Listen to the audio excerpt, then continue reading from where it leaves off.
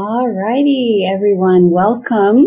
It is 7:05, so we are going to get started. We just want to say a warm welcome to each and every one of you, whether you're joining us here tonight live on Zoom or you'll be watching this later on YouTube, which I know for a lot of people it's a little bit hard to come live, so we also want to welcome those who join later.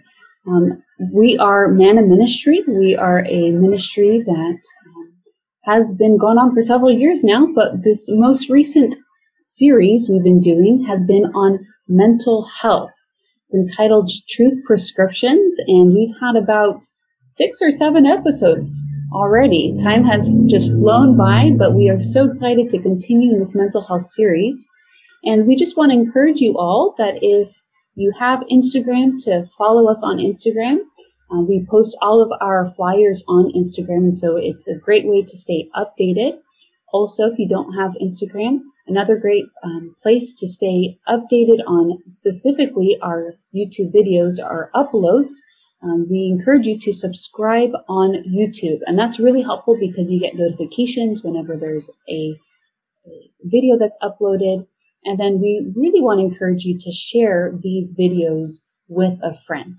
And that's not just for the sake of, continuing to distribute this material, but it's really for the sake of, these are really practical tips for people who are struggling with mental health or know somebody who's struggling. So that includes everyone, right? There's such a high prevalence of mental health difficulties now and continuing to increase day by day. And so we encourage you to share it with a friend. You may not even know if they struggle, just share it, right? Because it's so practical and so helpful. Before we begin, we always like to have a disclaimer. But before I do, I forgot one thing. I forgot to introduce myself and my lovely co-host as well. My name is Dr. Katie Elsen. I'm a clinical psychologist. And joining me, I'm Kryssel Olasaran. I'm a licensed marriage and family therapist. Thank you for joining us. Yes, and we are your hosts, and week by week, or bi-weekly, I should say, we have the privilege of leading out in these really, really awesome topics. But before we do begin, we'd like to mention the disclaimer that the intent of this series is not to provide nor be a substitute for professional advice, diagnosis, or treatment. Really, the purpose of this series is to emphasize the spiritual guidance of how to use the Bible as a practical guide for one's mental well-being. And so we did an episode on the Bible being our GPS to navigating our mental health and our overall life, and that's what we're really emphasizing. So if you do have questions regarding your mental health, we encourage you to reach out to a mental health professional or to another qualified provider. Yes, and continuing with the disclaimer, if you are in a crisis or any emergency related to your mental health, we do encourage you to call the number on the screen here, 1-800-273-TALK, specifically if you're having any suicidal thoughts. Or also you can contact any other number in regards to having any struggles with mental health. Yes. All right. And so today, Kryssel, do you want to introduce our study? Yes.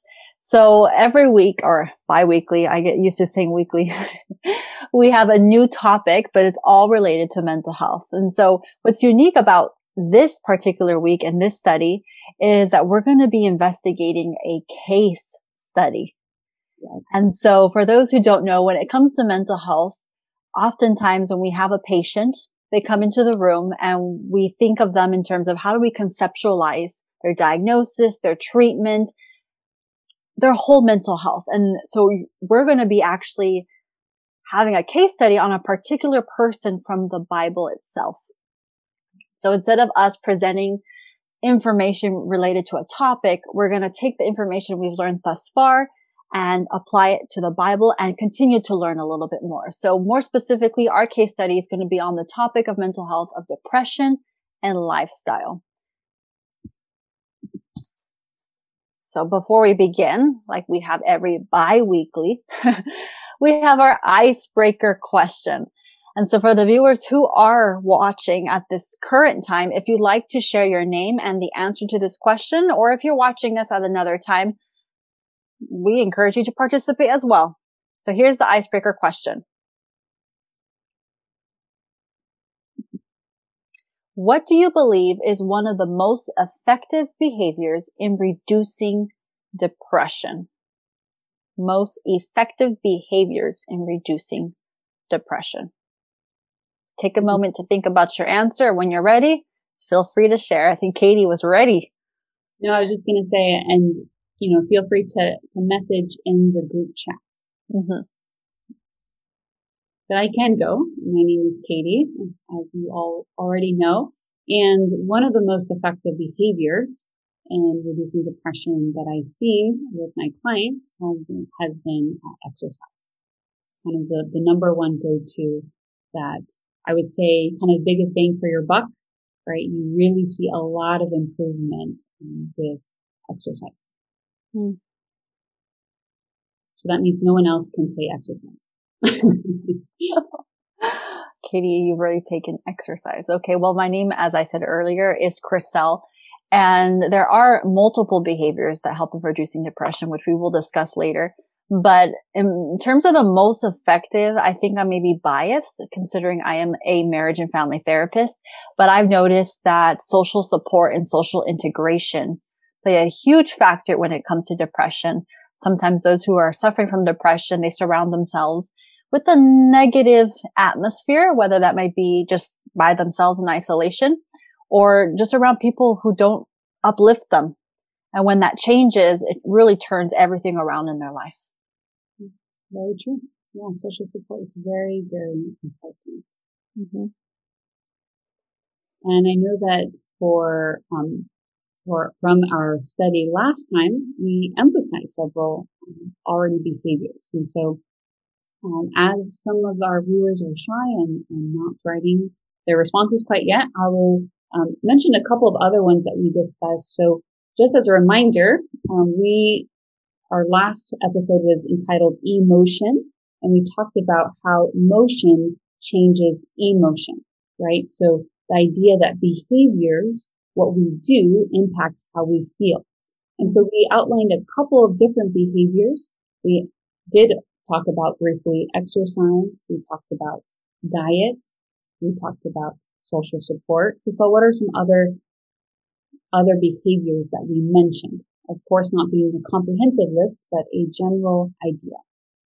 Okay, well, let's see. Let's jog my memory here. I believe we mentioned sleep. Yes, and actually we have a viewer who just typed, "My name is Robert, good sleep and good diet." So he's emphasizing that those are one of the two most effective ones. Yes, definitely. I'm trying to remember. Because I'm trying to differentiate between the ones that we're highlighting today and then the ones that we highlighted 2 weeks ago. Yes. Sleep, diet, gratitude. Yes, we talked about gratitude. Yes. Mm-hmm. Which is a behavior I think oftentimes we don't reflect on as being something to engage in. We just think of, that person's very grateful. Mm-hmm. It says, what do you do to actively be grateful? Yes, of course. Mm-hmm.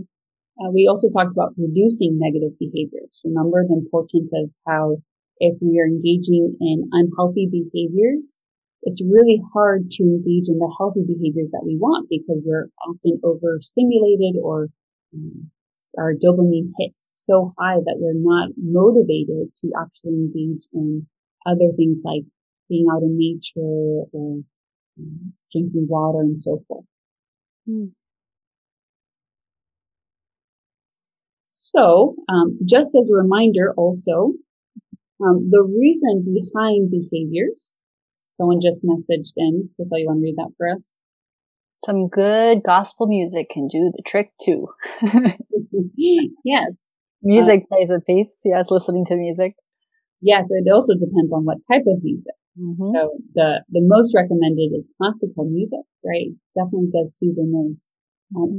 The premise behind all of this is really the impact behaviors have on our neurotransmitters, right? Our brain chemicals. It's not just things that we do, but it's the things that we do impact how we feel in regards to our neurotransmitters, our chemical, right? We often read about medication that it's imbalanced, but our neurochemicals can also be impacted by what we do.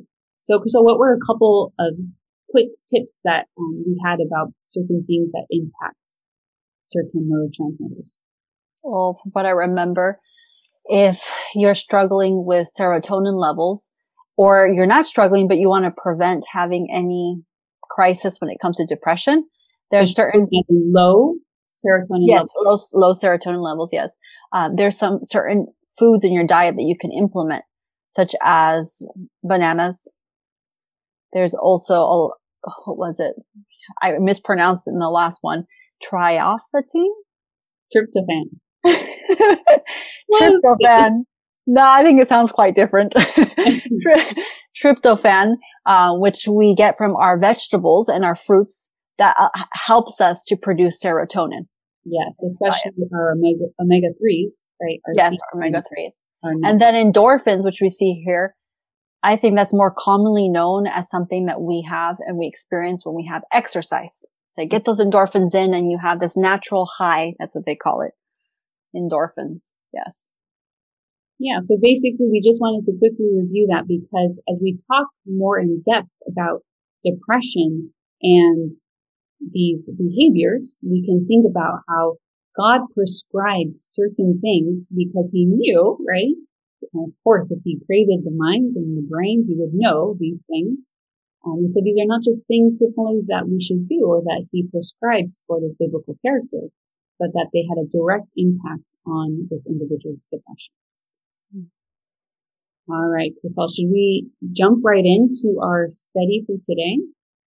Yes. Do we have the triangle just to reiterate the point and so they can understand how we're approaching this case study? Yes, we can leave up the triangle for a little bit and then also pray before we begin. Okay. Well, let's bow our heads in prayer. Dear God in heaven, Lord, we ask at this moment, as we specifically take the time to read your word, we ask for the Holy Spirit to give us the understanding that we need from the story that we're going to study at this moment. But most importantly, Lord, help us to see the points in the story that we can change in our own lives. Change is hard and uncomfortable, but if we truly want to reap the benefits that you have here in your word, Lord, we need to follow your guidelines, Lord. And we do ask also for the viewers who are watching, help them. I don't know exactly what things they may be going through in their mental health, but I ask that you help them and guide them in their walk, and also most importantly in their walk with you. In your name we pray. Amen. Mm-hmm. Okay. So for those who were not watching the previous episode or who did watch it, either way, we want to review this triangle because from here on out, our episodes are really going to be focusing on each component of this triangle. We're starting first with behaviors because as Katie said, behaviors are the quickest way to have a direct impact on your triangle. But you can also have an impact through your thoughts and your feelings, etc. But we're going to focus right now on behaviors, and we're going to go into a story within the Bible of someone who struggled with particular behaviors that was related to their experience of depression. Right, Katie? So from here on out, just remember that as we focus on behaviors, we're eventually going to go into thoughts and eventually go into feelings. And our overall goal is for all of us, our take-home goal is for all of us to understand the interactive role of each of these three components.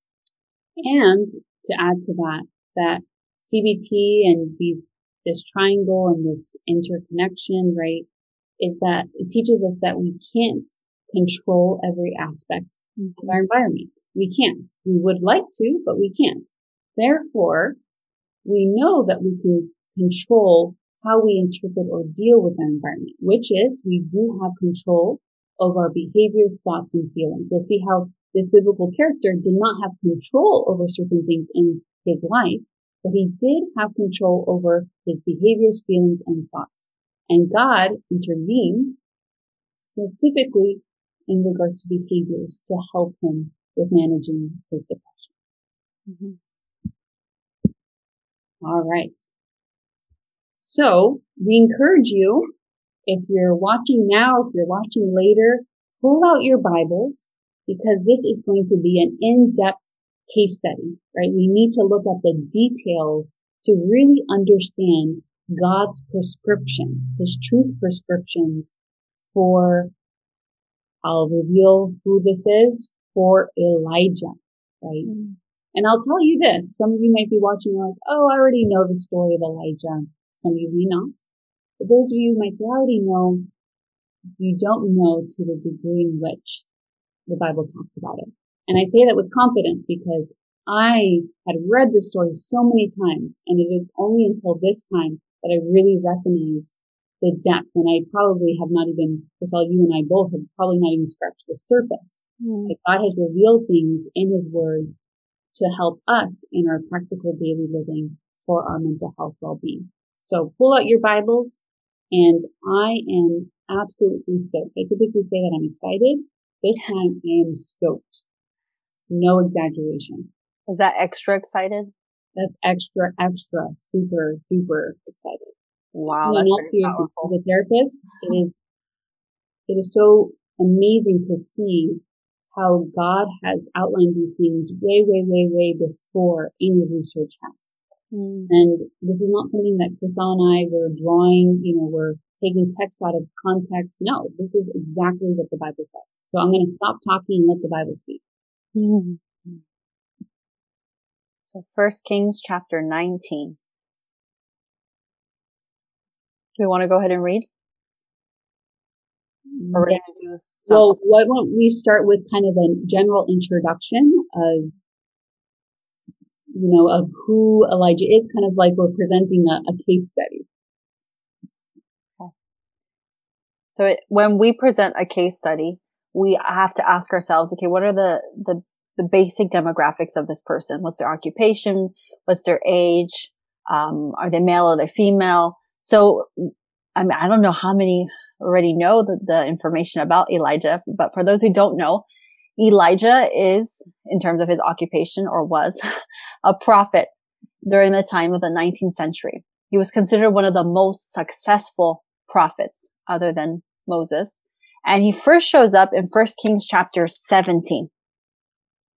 It's where he first shows up. And there's a lot of context to the story, but for the sake of time, we're not going to go completely all into it.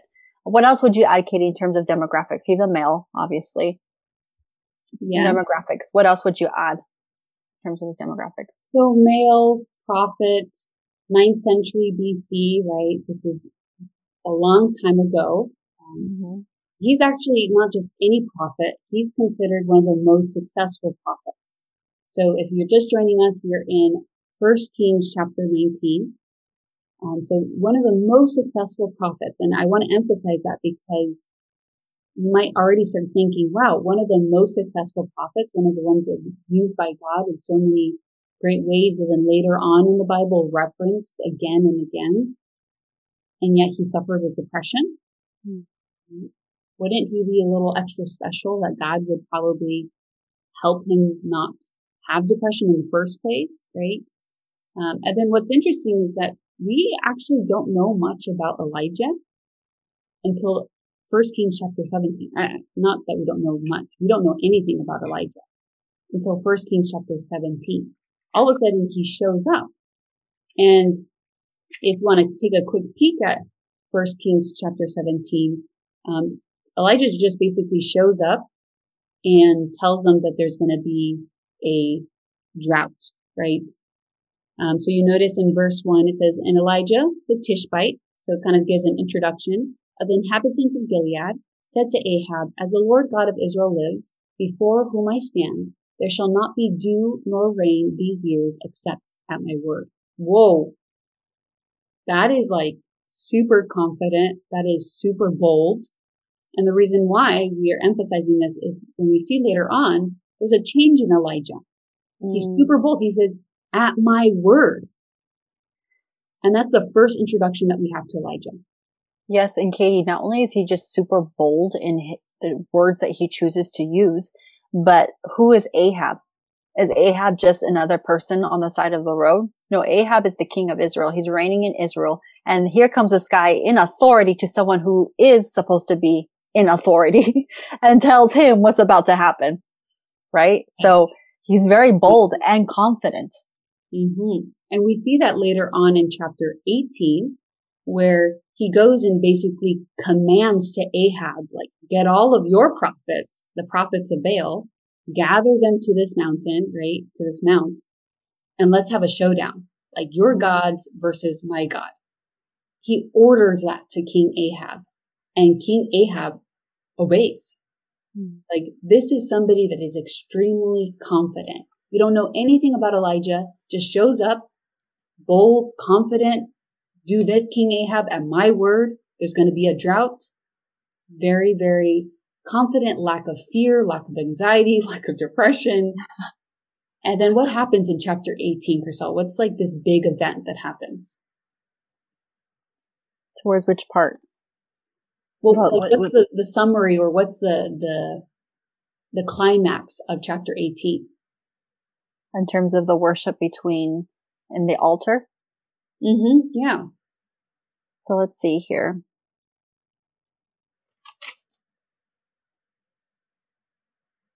Oh yeah. Okay. Well, I think you're best at giving a summary. So I would be tempted to read the verses. You can read a couple if you want. Yeah. Okay. So, starting in verse 30, well, actually 29. So it says here, when midday was past, they prophesied into the time of the offering of the evening sacrifice, but there was no voice. No one answered. No one paid attention. Then Elijah said to all the people, come near to me. So all the people came near to him, and he repaired the altar of the Lord that was broken down. Then Elijah took 12 stones, according to the number of the tribes of the sons of Jacob, to whom the word of the Lord had come, saying, Israel shall be your name. Then with the stones he built an altar in the name of the Lord, and made a trench around the altar large enough to hold 2 seahs of seed. He put wood in order, cut the bowl in pieces, and laid it on the wood, and said, fill 4 water pots with water, and pour it on the burnt sacrifice and on the wood. Then he said, do it a second time. So they did it the second time. And he said, do it a third time. And they did it a third time. So here he is still commanding, right? Still very bold and confident. So then all of a sudden, in verse 35, the water ran all around the altar, and he also filled the trench with water. And it came to pass at the time of the offering of the evening sacrifice, that Elijah the prophet came near and said, Lord God of Abraham, Isaac, and Israel, let it be known this day that you are God in Israel, and that I am your servant, and that I have done all these things at your word. So skipping a little bit here, verse 38, then the fire of the Lord fell and consumed the burnt sacrifice, and the wood, and the stones, and the dust, and it licked up the water that was in the trench. I mean, I don't know if anyone else is kind of like, that's pretty incredible. Imagine having to witness that. So when all the people saw it, they fell on their faces, and they said, the Lord, he is God. The Lord, he is God. So here's a live demonstration to show them that their gods are not God, and that there is only one God. And here, Elijah is orchestrating everything very boldly and very confidently. Yes, and verse 40 ends with another confident, bold statement. And Elijah said to them, seize the prophets of Baal. Do not let one of them escape. So they seized them, and Elijah brought them down to the brook Kishon and executed them there. So he then, for chapter 17, starts with a lot of boldness, and he commands that there's going to be, a drought. The drought happens. Then there's this showdown and says, your gods versus my God. He speaks to God himself. God sends fire down. And then he commands for those prophets to be executed. Wow. A lot of boldness, a lot of confidence. So that's kind of a setup, right, for Elijah, right? He's a prophet, one of the most successful, what people think is one of the most successful, 9th century BC. And then very, very confident, very, very bold. Yes. So it seems as though we have an idea of who is our patient. I want to be that bold to say that because we're doing a case study, right? So I think we have an understanding. I know that if I was told about such a person through these stories, and someone would ask me, is it possible for such a person to have depression? Most people would say no. Someone like that would never fall into depression. They're so confident. We have to remember that depression doesn't discriminate. We're going to talk a little bit about how depression can happen to anyone, but there are certain things that we can do to prevent us from falling into depression. Yes. And one of the added things that people might say, that oh, it wouldn't happen to Elijah is, well, he's so connected with God. We have this misperception, and a very, very hurtful, I think, misperception that those who are connected with God, like if you're a Christian, you don't suffer from depression, anxiety, they're immune. Difficulties. Yeah, you're immune. Exactly. But we see that not only is he connected with God, I mean, he talked to God and God rained down fire from heaven, but he's also a prophet, like a leader. And then let's see what happens in chapter 19. Yes. And so continuing on with the case study, we just demonstrated and highlighted the demographics of our patient. Now we're going to go looking more into what are the symptoms that this person is presenting with in order for us to provide a diagnosis. Okay. Yeah. Okay. All right. Want me to keep reading? Go for it. Yeah. Well, for the sake of time, we'll just highlight a couple of verses, and some verses we might go into a little bit more depth, but yes. Yeah, go for it, Kryssel. Okay. Starting in verse 1, chapter 19. And Ahab told Jezebel, which was his wife, all that Elijah had done.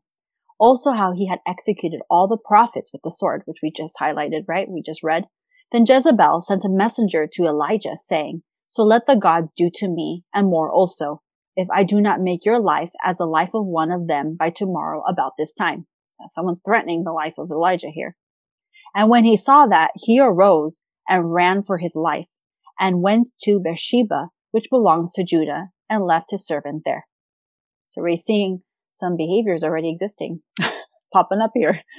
But he himself went a day's journey into the wilderness and came and sat down under a broom tree. And he prayed that he might die and said, it is enough. Now, Lord, take my life, for I am no better than my fathers. Then as he lay and slept under a broom tree, suddenly an angel. Let's stop there. Let's stop there for a second. Yeah. Because I think there's some things that we can analyze before we get into how God starts responding already. So what do we notice so far, Kryssel, about maybe highlighting some of the depressive symptoms and whether or not he has some of these?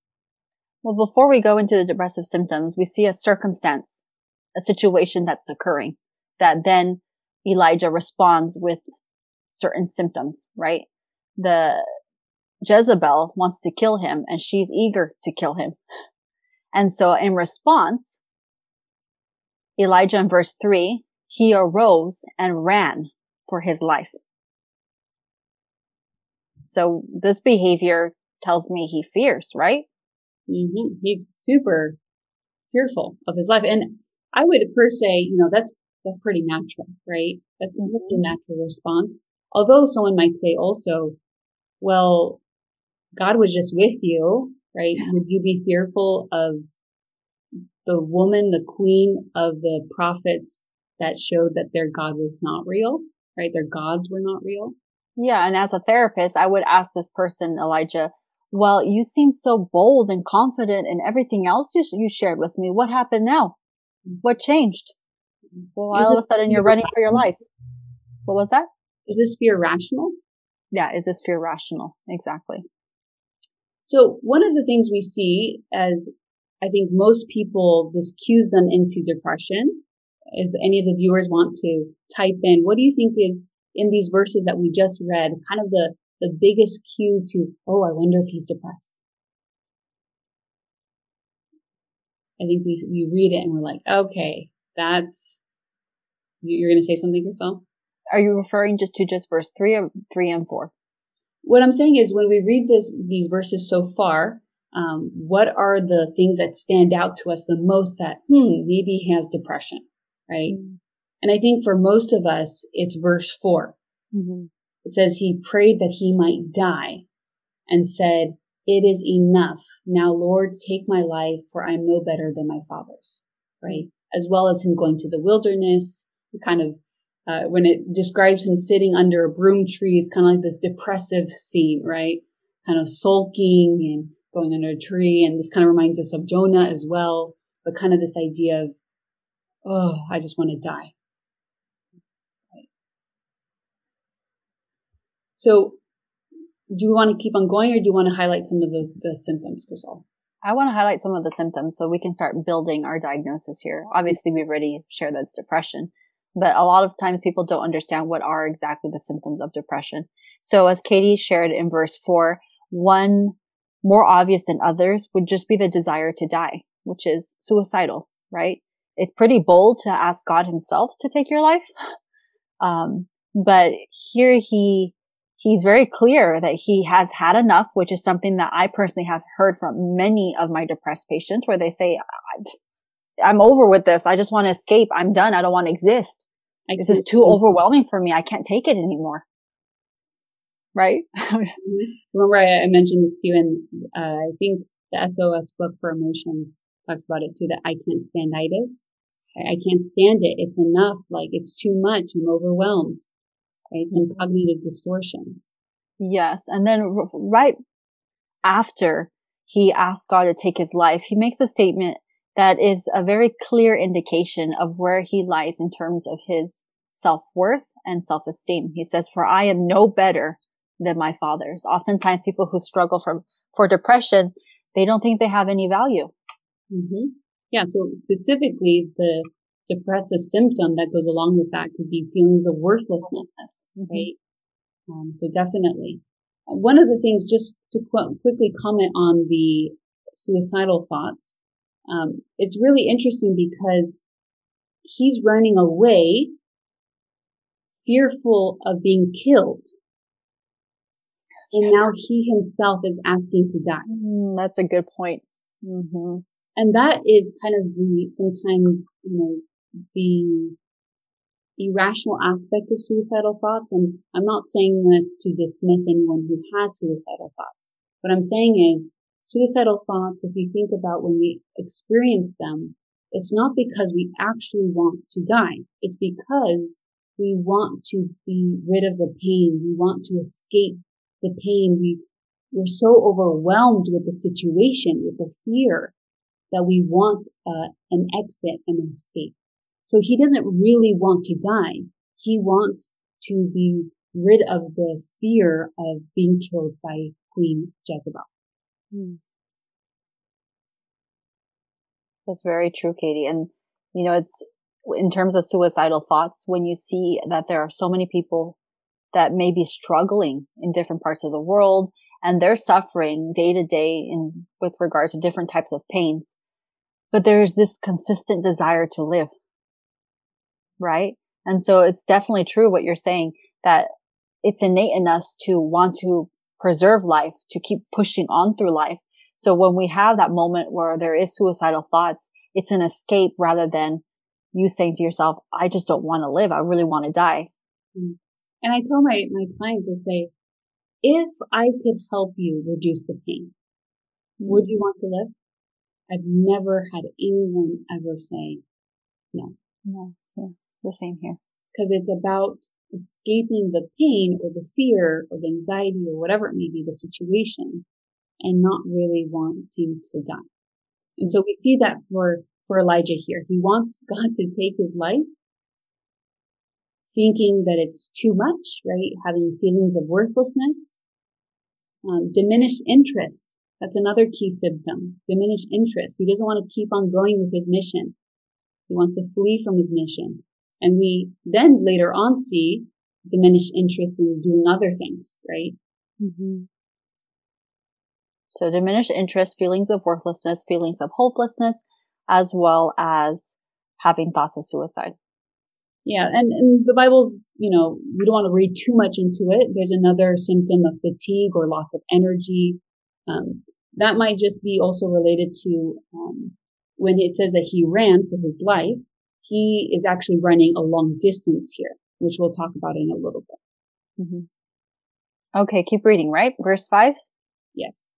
Then as he lay and slept under a broom tree, suddenly an angel touched him and said to him, Arise and eat. Then he looked, and there by his head was a cake baked on coals and a jar of water. So he ate and drank and lay down again. Want me to keep reading? Should we just stop there? And verse 7 as well. And the angel of the Lord came back the second time and touched him and said, Arise and eat, because the journey is too great for you.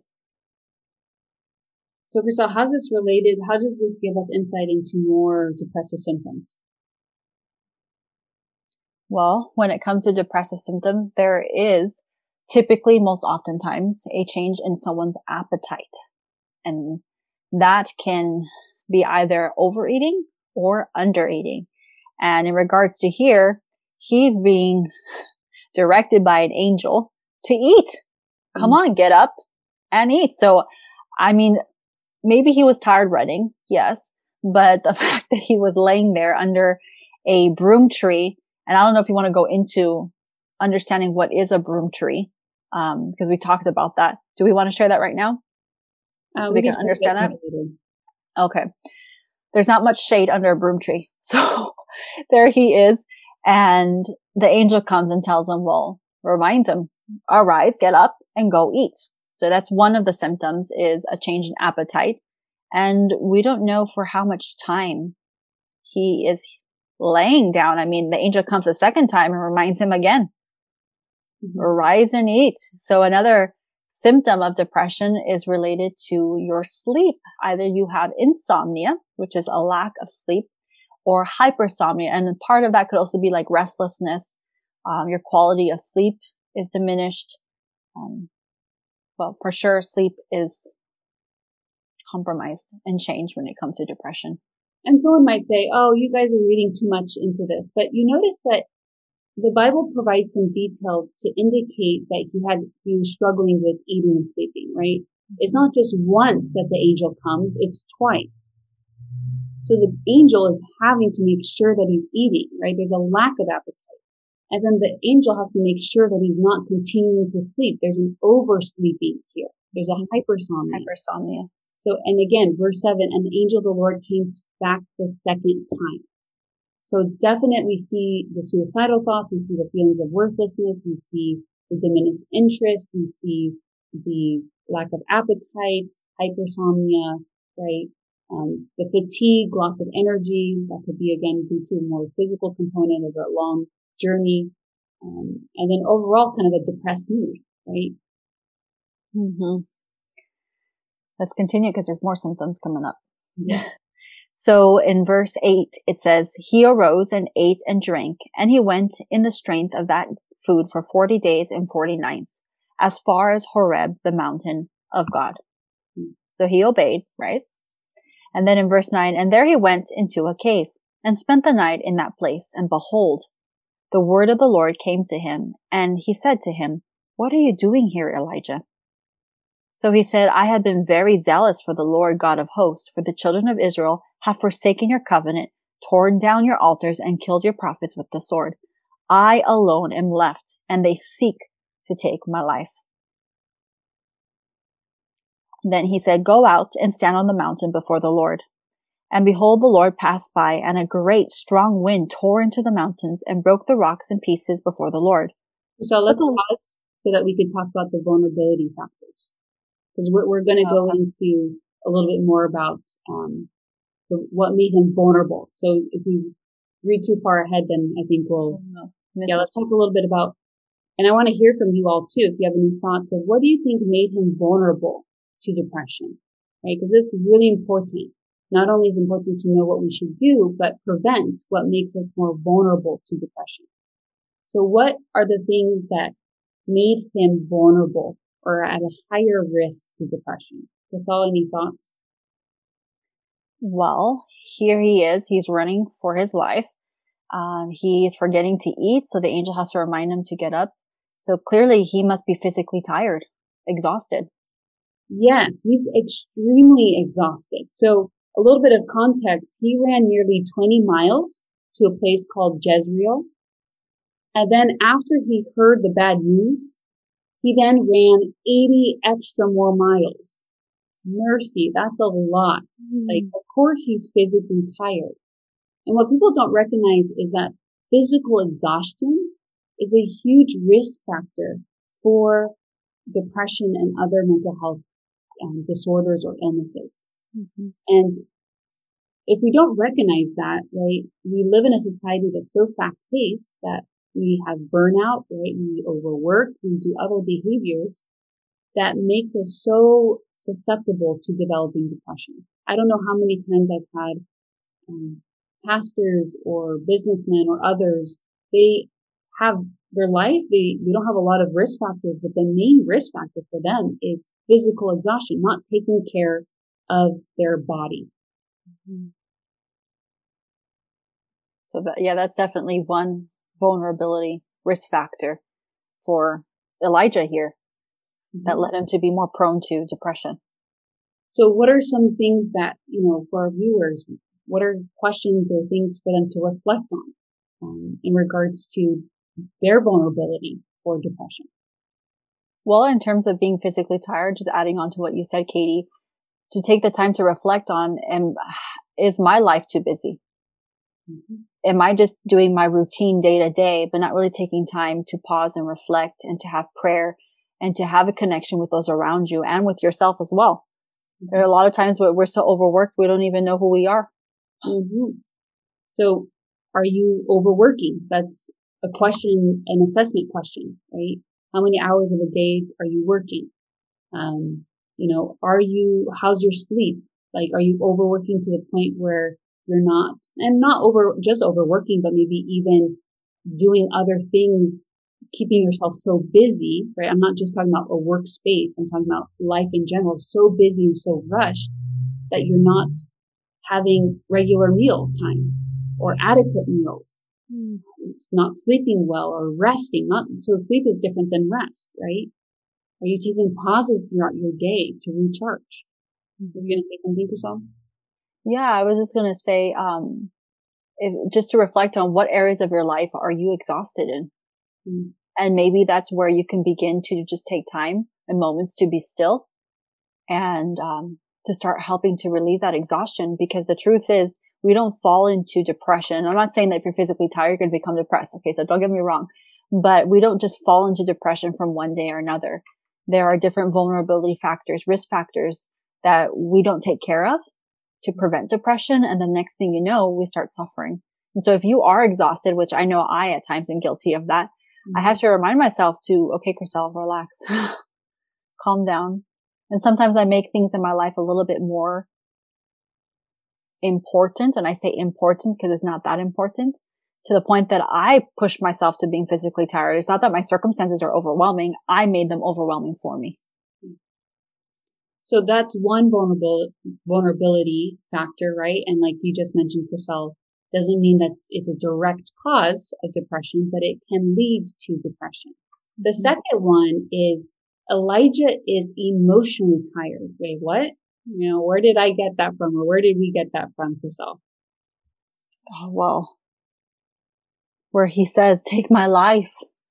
And his self-esteem is very low. He's tired emotionally. And he's tired because there's this huge contrast. Like, he just had this really high moment. Imagine for you, I don't know what the equivalent would be for you, but just this huge accomplishment in your life. Huge. And you're like, oh, I'm doing so well. And then all of a sudden this stark contrast of, oh, now this huge fear in my life. And I think that, that huge contrast for him was pretty devastating. Like, you just go from the spiritual high to this real low. And so he's emotionally tired in the sense of that contrast. And he's allowing for his emotions to be dependent on circumstances. I think we should just pause there for a second and talk about that, because how many of us, our emotions are like this because of our circumstances? Oh, my life is going well, I'm happy. Oh, my life is not going well, I'm depressed. And that can even translate into your spiritual walk. If I'm not doing well, then that means my relationship with God is not good. If I'm doing well, my relationship with God is amazing. And that's very tied to what we call, and we'll talk about this in a future episode, emotional reasoning. Oh, I feel something, therefore it must be my reality. If I feel depressed, therefore I am depressed, right? Because you're making it dependent on either circumstances or on how I feel versus, can I change how I feel by doing different behaviors? And a lot of people think that your emotions cannot be controlled, that they are just something that you have to deal with because it's part of who you are. But thank God that that's not true. Another component to these highs and lows is often we have this very all or nothing thinking, right? Either I'm on cloud nine and I'm doing well, or I'm a complete failure. And we see that for Elijah. He's all of a sudden like, oh, it's a complete bust, right? It's kind of the depths, woe is me. And that can be a vulnerability factor. If you have that type of mindset, then you're going to be more vulnerable to developing depression because there will be ups and downs in your life, no matter what. Like circumstances, we live in an imperfect world. So you can't allow for your emotions to be dependent on circumstances because you'll have a high and you have a low, and that low is going to be real low. Yes. And Katie, as you're speaking, I'm just clearly seeing this triangle once again. We're recognizing in the story that we're highlighting behaviors, yes, but that thoughts that he's having, emotions that he's experiencing are all leading him to behave a certain way. Just to remind us that that's a triangle that's going on there. So the behaviors is like the physical exhaustion. He's running, he's exhausted, he's not eating, he's oversleeping, and he's then isolating into a cave. Oh yeah, that's another vulnerability factor. So let's talk about that for a second. Mm-hmm. How's isolation a vulnerability or risk factor? Oh, it's huge. I say it's huge because I think oftentimes people think, oh, it's okay to be by yourself. I'm more introverted. A lot of my patients have called it their sanctuary to be by themselves. If I'm around people, then I'm overwhelmed with the way they think about me, and that makes me more depressed. And so they're thinking isolation is a healthy thing. Isolation is not. And going back to our icebreaker question, we were asking, what do you think is the most effective behavior to help reduce depression? And my personal response was to be able to have social support, but more importantly, to be socially integrated. Because I've noticed that the moment that patients remove themselves from isolation, little by little, their depression starts to be alleviated. But in terms of isolation in itself, it's not constructive. It's destructive. Although some people will say, oh, it's good for me. I like it. No. Now, there's a difference between having time to recharge by yourself. I'm glad you brought that up. Because I was like, I need that. Yes. And being isolated. Isolated has a component of feeling lonely, feeling as though there's no one there for you. So it can make sense why someone can get to the point of feeling hopeless and worthless. If I'm around no one, then that kind of stays with the whole thought process of I have no value. No one cares about me. There's no hope. No one's around me. And it keeps you staying in that depressive cave. Yeah. And one of the key factors, differences between isolation and recharging is the amount of time that you stay in that space. Yeah. Recharging is a quick, right? I need to just recharge enough to engage again. Isolation is I don't want to engage at all. And we'll see this. Let's highlight that again because I think we may have missed it. If you notice, let's see in verse 3. So he runs for his life, right? It says, and when he saw that, he arose and ran for his life and went to Beersheba, which belongs to Judah. And here's a detail we just read right over, and left his servant there. He is very intentional about isolating here. He's running away from all the people, the public in general, but then even his servant, he leaves him there and goes by himself into the wilderness, verse 4. So isolation at its max here. He leaves his servant, the one person that's always with him, and he goes into the wilderness, which if you've been in wilderness, if you've been in the desert, that's like the symbol of complete isolation and despair. And someone may be watching thinking, well, I don't go to my room by myself. I don't isolate. There's also isolation where you may be in a group of many. You are continuing to go into social outings, but you're not interacting with people. You don't have deep relationships with people. And Katie, can you share those 3 components that you talked about? Friend intimacy? I think those are really key. A good resource. We're not advertising or we're not paid by this at all, but there's a TED Talk on YouTube called Friendimacy by Shasta Nelson. And basically it talks about the 3 main components that is needed for good, healthy relationships. And that's positivity, right? Having positive interactions with an individual. but then you also need consistency, right? Ongoing connections, and then you need vulnerability. So often we may have, positivity, some interactions, especially, on social media, I have my interactions, but we don't have maybe consistency or vulnerability, right? We need all three components. Yes. And so if you don't have those components in your friendships, it's very easy to still feel lonely. Although you have many people around you, you're still technically isolated from others. Yes. And then the running away is also another vulnerability factor, Kryssel. Which one is that? Because it's something, again, running away. Okay. But how does that make you vulnerable to depression? That's what do we mean by that being a vulnerability factor? Fear or avoidance. I mean, avoidance, I would say, is the bigger piece. Fear leads to avoidance. But yes, avoidance. I think sometimes we are so good at justifying things in our head and thinking we're not avoiding things. It's healthier for me to be away from that. But all research shows that to avoid your problems perpetuates more problems. Yes, and actually adds strength to the problem. It grows the problem. So I tell people, for example, with OCD, one of the main things that it kind of perpetuates, as you mentioned, the problem is the compulsions, right? Or things to, like, if I'm afraid that if I touch a doorknob that I'll, contract a virus, very applicable for today. I'm going to avoid that doorknob, avoid. The more that I avoid, it strengthens the belief that that is something to be fearful of. If I am fearful of planes and I don't fly, I don't fly, I'm avoiding it. It's strengthening the belief and it's making it more powerful. So when we try to avoid, don't think about the white elephant or pink elephant, don't think about it. It actually grows the problem. Yes. And so you're talking about the thought process, right? Mm-hmm. It confirms that negative bias that you have. And at the same time, it increases the intensity of the experienced emotion, which at this point would be fear.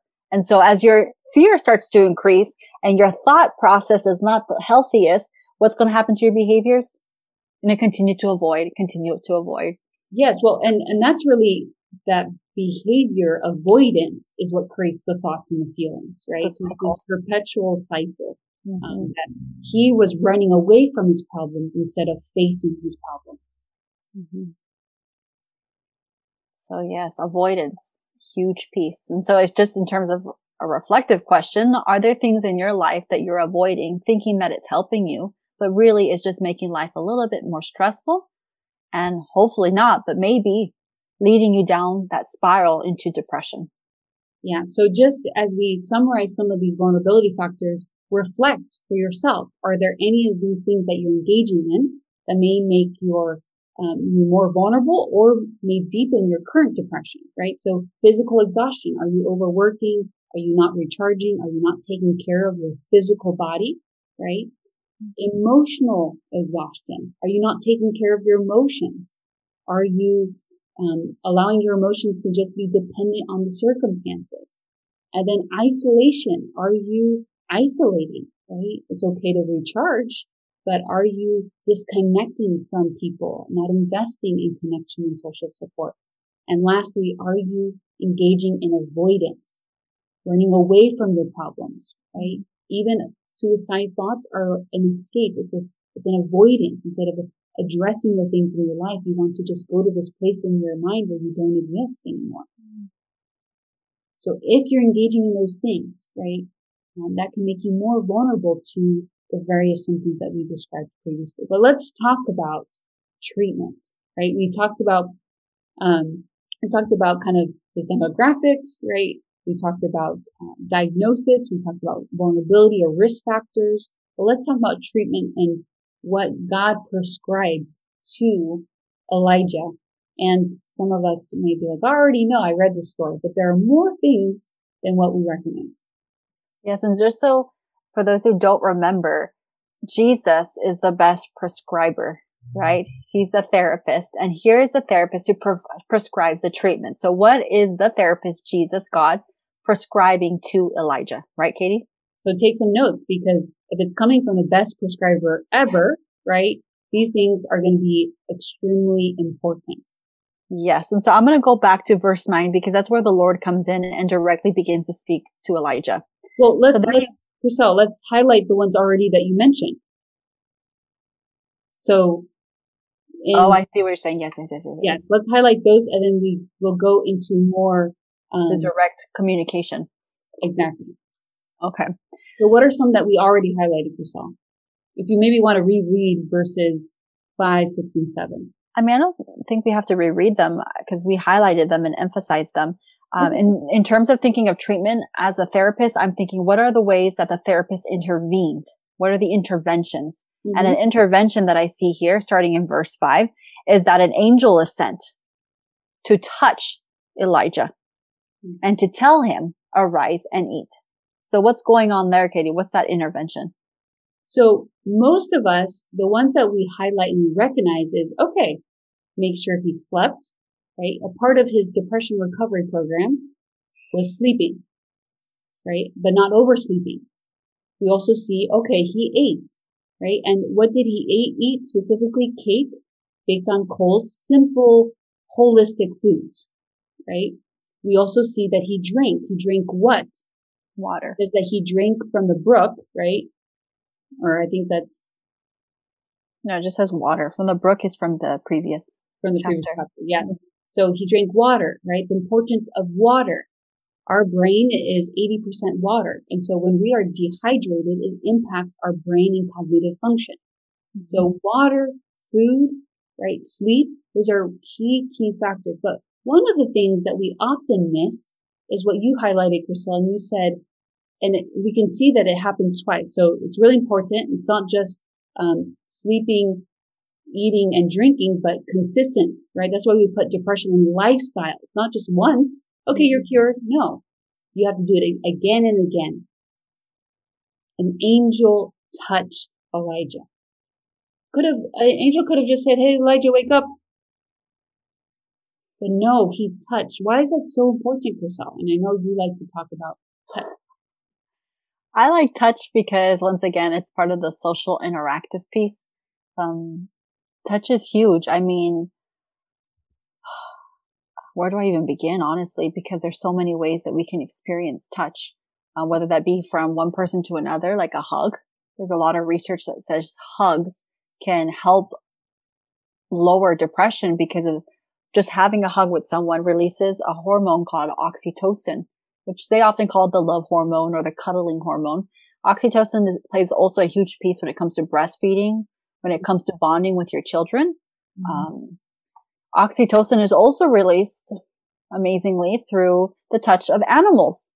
So there's a reason why they have emotional support dogs. They have equestrial therapy with horses, is because that touch component is very significant. There's a lot of research behind it.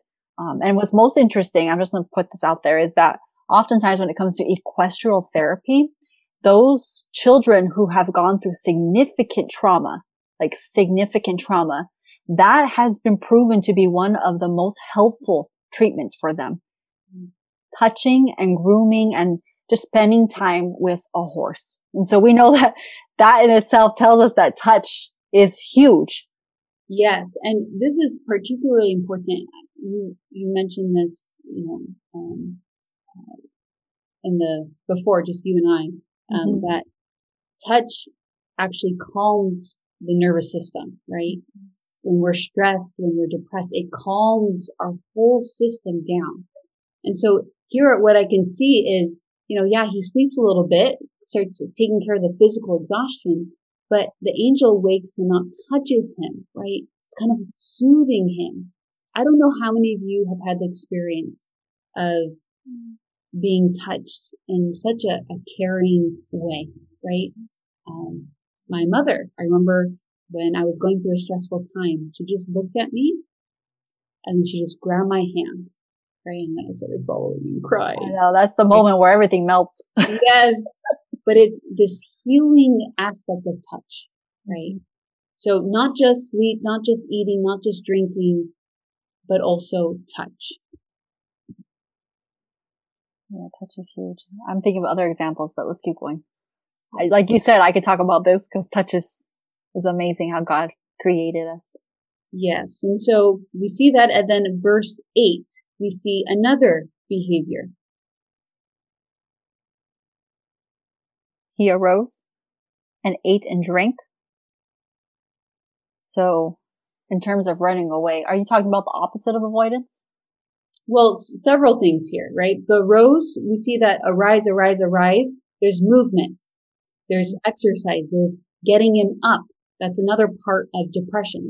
I mentioned this earlier, but exercise is so important for depression. A lot of people think I need to wait till I feel I have the energy to exercise, but exercise gives you more energy. And if depression, one of the key symptoms is fatigue or loss of energy, you need to arise, get out of your bed. A lot of people take naps, they oversleep, they don't want to get out of bed, they don't want to go to the store. Arise, get up, right? Get up. And then it says, and he went in the strength of that food 40 days and 40 nights. Wow, that's some powerful food. Powerful food. And also it highlights one thing that's also been shown in research to be very helpful as well is fasting. Fasting has been shown to be helpful for our mental health and for our mental clarity as well. We're not going to go into that too much, but it's interesting. These different behaviors that the Bible highlights. So far we have what, Kryssel? Touch, exercise, sleep, diet, water, and fasting. Water and fasting. Well, I thought of water as diet, but yes, water is a component in itself, right? Yes. And fasting, yes. And so he starts this program, right? He starts this depression recovery program. And then what do we notice in verse 9? Is Elijah completely healed? I think that's a good point too, right? 40 days, 40 nights. And, why hasn't God healed me of my depression? He didn't just, after one, eat this and magic pill and you're healed. No, this is a process. Mm-hmm. And what happens? That's a good point. Does Elijah immediately respond and does everything goes back to his mission and does the story end there? What is he doing? He sounds like he's hiding. Here God is talking to him. Well, not quite yet. God is not talking to him. He's having interaction of an intervention from God, which is the angel. And then he goes into a cave. Yes. He spends a night there. So he didn't just go there for a brief moment. He spends a night there. And then the Lord came to him and then says to him, "Hey, Elijah, what are you doing here?" Which, by the way, some people believe that this angel is actually Jesus himself. And there are many instances throughout the Bible where it talks about angel, kind of capital A, and or the angel of the Lord, and it's believed to be Jesus himself. So Jesus coming to touch him. And then, Kryssel, why, we talked about this last episode of how it's important to engage in healthy behaviors, but it's also important to reduce unhealthy behaviors. And why does the Bible highlight that he went into a cave? What do you mean? Like, as in, why is he hiding? Yes, or what is the Bible trying to, it says, what are you doing here? Right? That's highlighting it's an unhealthy behavior. God is like, I'm trying to get you better. And here you go going into a cave. What does a cave symbolize? Darkness. Darkness, isolation, right? Hiding, running away, all these things we already talked about, avoidance. What are your caves? What are you, where are you hiding? So what are some examples of modern day caves? Well, I've heard people talk about, it's so important to do self-care. That's true. Don't get me wrong. But they have a misunderstanding of what self-care is. When I'll ask them, well, what do you do to engage in self-care? They'll say, well, I'll Netflix binge. That's a key one. I'll order all my favorite food from takeout. Like, okay, is that really self-care, or is that you avoiding having self-reflection of really what's leading to you to need to have self-care? So those are some, there are many other ways. Shopping is an avoidance as well. Yeah. People sometimes eat high sugar diets or processed food because they feel something emotionally. And so they avoid processing that, and they consume something in their diet that helps them, well, momentarily changes the way that they feel, gives them some pleasure for that moment. And then on to the next, but they never really took the time to process what's going on with them. Yes. And you know, what's so interesting is, I've known a lot of therapists that because they don't have the counsel of the Bible, they actually encourage a lot of distraction. That's the word, distraction. Distraction. And I was actually teaching leading out a group therapy class, and there's a whole page of all these self-care activities to distract. And I said, you know, these are all great things to do in the moment, right? When your limbic system, your emotions are firing and you need something to bring yourself back down, you can do it momentarily, right? But you can't do that as a way to avoid your problems and never come back to your problems. Here we see Elijah's running to the cave to hide. He doesn't want to go back. This isn't a temporary recharge. He's already recharged. But instead of recharging and going back to his mission, he continues to hide. So are you, briefly watching a video to, calm down? Or are you doing a Netflix binge, right? Are you briefly doing, you're going shopping to kind of just relieve a brief, amount of stress? Or are you shopping and trying to fill that void with shopping, right? Are you eating sugar once in a while? Or are you eating sugar all the time as a way to deal with your problems, right? Yes. And Katie, and someone may be watching thinking, well, no, I'm not shopping. No, not Netflix. You know what? Sometimes we are workaholics. We get so consumed in our jobs, and we say, well, that's what keeps me going. But the moment that you remove the job, all of a sudden you're like, I'm overwhelmed emotionally. Where is this all coming from? And I say that because I run a group for chronic pain patients for workers' comp cases. And oftentimes when they no longer have that job, they feel empty. And all of a sudden all the problems that they've avoided surface. Mm-hmm. And they're wondering what's going on. I've never experienced anxiety. I've never experienced depression. Well, you've avoided it for all those years thinking you were okay, but you're avoiding it with work. You're avoiding with the concept of I would rather help others than help myself. Yes. As well. Which is also related to you could do good things, but with the purpose of avoidance, and that's not healthy. So even, for example, if you're in ministry or doing outreach or doing projects for other people, mm-hmm. with the intention of running away from your own problems, mm-hmm. right?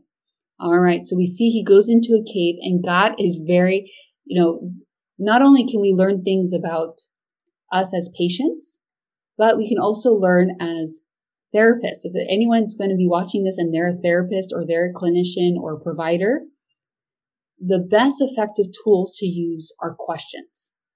God, you see this in Jesus' life, his whole ministry, but God uses questions. He doesn't say, just rebuke him and says,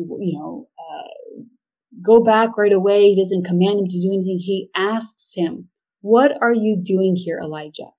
And what's really, yeah, exactly. And what's interesting, Kryssel, about his response? Well, he talks about, I've been very zealous. I've been doing my purpose, but then all of a sudden they want to come and they want to take my life. I'm all alone. Now, the question is that response? Is that rational? Is there complete truth behind what he's saying? Yes. And I realize we haven't covered the quick fact about the broom tree.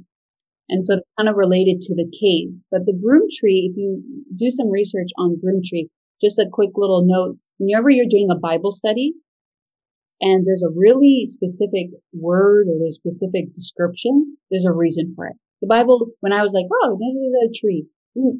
Oh, wait, why is it telling me there's a broom tree? So a broom tree can actually be more like a bush, which means that there's actually very little shade. So it's really hard. You kind of have to crouch under. And this is the idea that God didn't want Elijah to be there for very long, right? It's okay, barely enough shade to recharge and then keep on going. Mm-hmm. And if you look at in the Bible, there's actually several times in which it's referenced. It's referenced in Job, and Job describes this tree as a place of desolation, ruin, abandonment. When we see it in Genesis chapter 21, also when it comes to Ishmael and his mother, they go, and it's interesting because it says that she placed her son under a broom tree to die. And so this symbol, the broom tree symbolizes despair, death, right, in this wilderness. But God uses this, right, just enough for him to recharge, to continue moving forward, just to get enough relief to move on, right? So I like this. It says, under the shade of that solitary broom tree, God's messengers provided Elijah nourishment, and Elijah was able to sleep and regain his strength, right? Sometimes there's places that we go, this is the idea of the distraction versus the complete isolation. We are supposed to go under the broom tree just enough to recharge, but we're not supposed to be going inside a cave. So back to verse 10. So we see this again later on in verses 13 and 14. So it's interesting. The angel touches him twice, and then God asks him twice, what are you doing here? But this time we see that it says in verse 13, God asks him, what are you doing here? And in verse 13, he comes out of the cave, but then where does he go? Well, first, another behavior is that he wraps his face in his mantle, and then he goes and he stands at the entrance of the cave. So he doesn't even really come out. He's just kind of like, hello, I'm here. Yeah. And so we see God also, another intervention here is light therapy.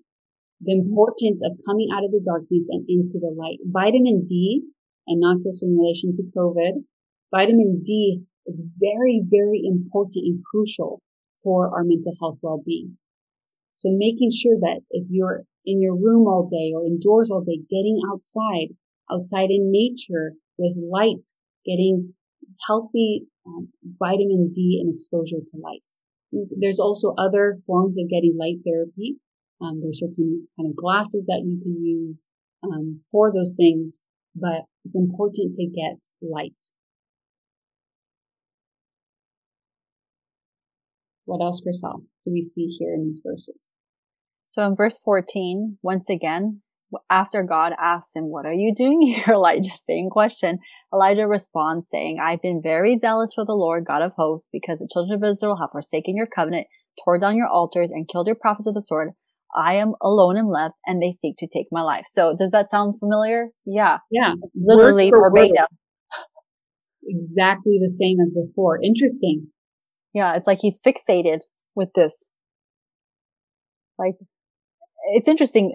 God himself is asking you the same question, and he's probably asking the question because you haven't really answered it. And here you come and you answer with you have the same response. And that tells me that when you have the same exact response, you've probably ruminated on this thought, right? You've rehearsed it. You have a narrative about it. And so he's really fixated in these negative thoughts, right? Saying basically blame on other people and kind of like, I'm so much better. I've been zealous. Like, it's unfair. That's a key thing to depression. Focus on self. It's so unfair. It's so unjust. Why me? And we compare to other people. We look at other people and say, why aren't they this way? Or why are they happy? I'm all alone. And those are very distorted, untrue thoughts. Yes. And I alone am left. Yes, Katie, for those who are curious, like I mentioned earlier, we are going to eventually be talking about unhealthy thoughts. And so the ones that Katie is highlighting are personalization and blame. And the reason why it's so dangerous to engage in those and the connection they have with depression is if you are continually pointing the finger to others, saying, it's their fault. They're the ones who are seeking my life and I'm all alone. You never have the opportunity, the window to find the solution to get out of depression, because there's always an excuse. Exactly. Because you're distorting the truth, right? We were talking about truth prescriptions. but you're distorting the truth. So how could you ever be depression free if you're constantly not focusing on the truth? And we see that God's treatment so far has been a lot of behaviors. But in addressing the I alone am left, verse 18, God directly challenges that. He says, I've reserved 7,000. Wow, what a distortion to say I alone am left and there's 7,000. And if you're saying I am all alone, nobody knows how I feel, nobody's there to help me, it's a distortion. You're not all alone, right? God will send an angel. God will send people in your life. God will be there. He himself is always there. So you can never be alone. But he says 7,000 in Israel, all whose knees have not bowed to Baal and every mouth that has not kissed him. Right? So God then challenges his distorted thoughts, his negative thoughts. Yes. And Katie, I want to go back to verse 11 and 12. Yeah. Let me read it and then I will share the comment. Then he said, go out and stand on the mountain before the Lord. So here God is intervening and telling him to engage in a behavior. And behold, the Lord passed by, and a great strong wind tore into the mountains and broke the rocks in pieces before the Lord. But the Lord was not in the wind. And after the wind, an earthquake, but the Lord was not in the earthquake. And after the earthquake, a fire, but the Lord was not in the fire. And after the fire, a still small voice. And I'm bringing that up because I think oftentimes I've heard from many of my patients who have struggled with depression and those who are Christian, who have faith in God. They make comments such as, God's not present. Yes. My depression has to go from this to this. What's going on? Maybe God doesn't love me. Maybe God doesn't hear me. And unfortunately, sometimes it gets to the point where you even have complete lack of faith. You start to doubt God. You start to doubt his existence. You start to doubt his love for you. And I hope this gives you some hope, because sometimes we may be thinking distortedly, but that doesn't mean that God doesn't love you. And so that's why it's so important when we get to the part of the triangle, which are thoughts, to really check in with yourself and be completely honest. Are there thoughts that I have that are unhealthy to have? Are they rational? Because if they're not, it's time to change them. And here, clearly, sometimes we have this concept that either God has to help me completely this way or God's not present. And that's not true. Yeah. So if you think about it, this is really the climax of God's interventions for his depression. And what you're highlighting, Kryssel, is, it doesn't just say that God shows up with a still small voice. It gives you a lot of details. It says, there's the earthquake. He's not in the earthquake. There's a fire. He's not in the fire. And if you think about what it's highlighting, it's highlighting these very dramatic scenes. Mm-hmm. And it's these expectations that we have that God will show up in a dramatic way. Mm. And if you think about it, why Elijah's depression was so strong was he just saw God show up in a dramatic way in chapter 18. And so he let his emotions be inflated by circumstance. And God is saying, I want your faith to be constant. I want your relationship with me to not depend on the ups or downs. Okay, up. Oh, I trust you, God. Now all of a sudden she wants my life. Jezebel wants my life and now I'm depressed. He's saying, there's an earthquake. There's a fire. I'm not there. I don't show up all the time in the same ways. I want your emotions, your mood to be dependent on me. Mm. And I love that he shows up with a still small voice. One very applicable question would be, are you slowing down enough? Are you quiet enough to hear his voice? You say again, like you mentioned, Kryssel, oh, God's not there. God doesn't care. God doesn't love me. God doesn't heal my depression. Why doesn't he heal my depression? Are you taking even time, right? To be able, are you hiding in your cave or are you coming out, right? God is trying to speak to you.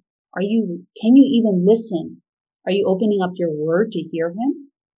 That's really the way that God speaks to us, the main way, as well as nature and people. And Katie, sometimes we may hear his voice, but we choose not to listen. Because if we look in verse 15, God then responds by asking him to go directly into engaging in a behavior. Mm-hmm. And oftentimes when we have depression and our therapist may tell us, I want you to engage in these certain behaviors. I want you to do this. Oh, but I'm tired. Oh, and I'm not doing this to ridicule those who have depression, but that is really something that is difficult. But remind yourself that if you don't get up, arise, and engage in changing a behavior, you're going to continue to linger in that depression. And that's why God, best recipe, quickest way, as we said, behaviors, go, return your way. Now, Katie, tell us really briefly as we come to a closing, right? What is so key about this behavior as a prescriber? What's so key about this behavior? So we see that the climax of these behaviors is connection with God and returning to purpose in life.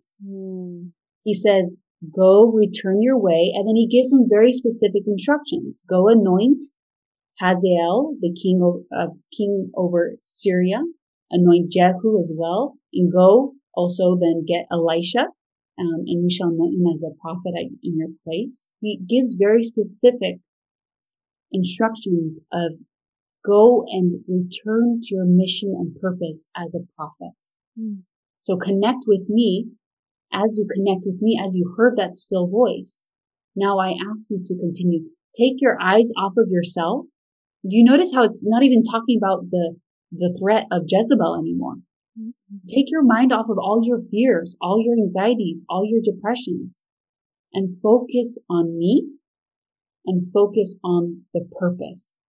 There's secular research that shows, right, the importance of having a meaning and purpose in life.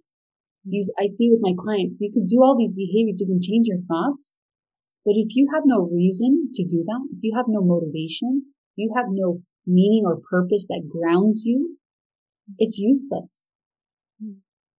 And, I really struggle. And so if you're not Christian, if you're not a believer, I tell my clients who are not believers, we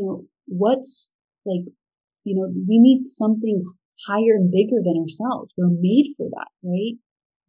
And so if you don't have that, if you don't have a sense of purpose or meaning bigger than yourself, then it's almost impossible to live depression free. That's, Katie, you nailed it on the point. I don't have anything to add to that, because the truth is there are surface problems someone may have that can lead them into depression, but usually there is a deeper rooted problem. And most oftentimes, whether it be depression, anxiety, and other struggles in life, I personally, as a therapist, have noticed that the deeper issue is that lack of purpose. And most importantly, is a lack of connection to the truth. And we know that the truth is whom? Where is that found? In God. In God. Mm-hmm. And so I pray that this episode has been a blessing for you.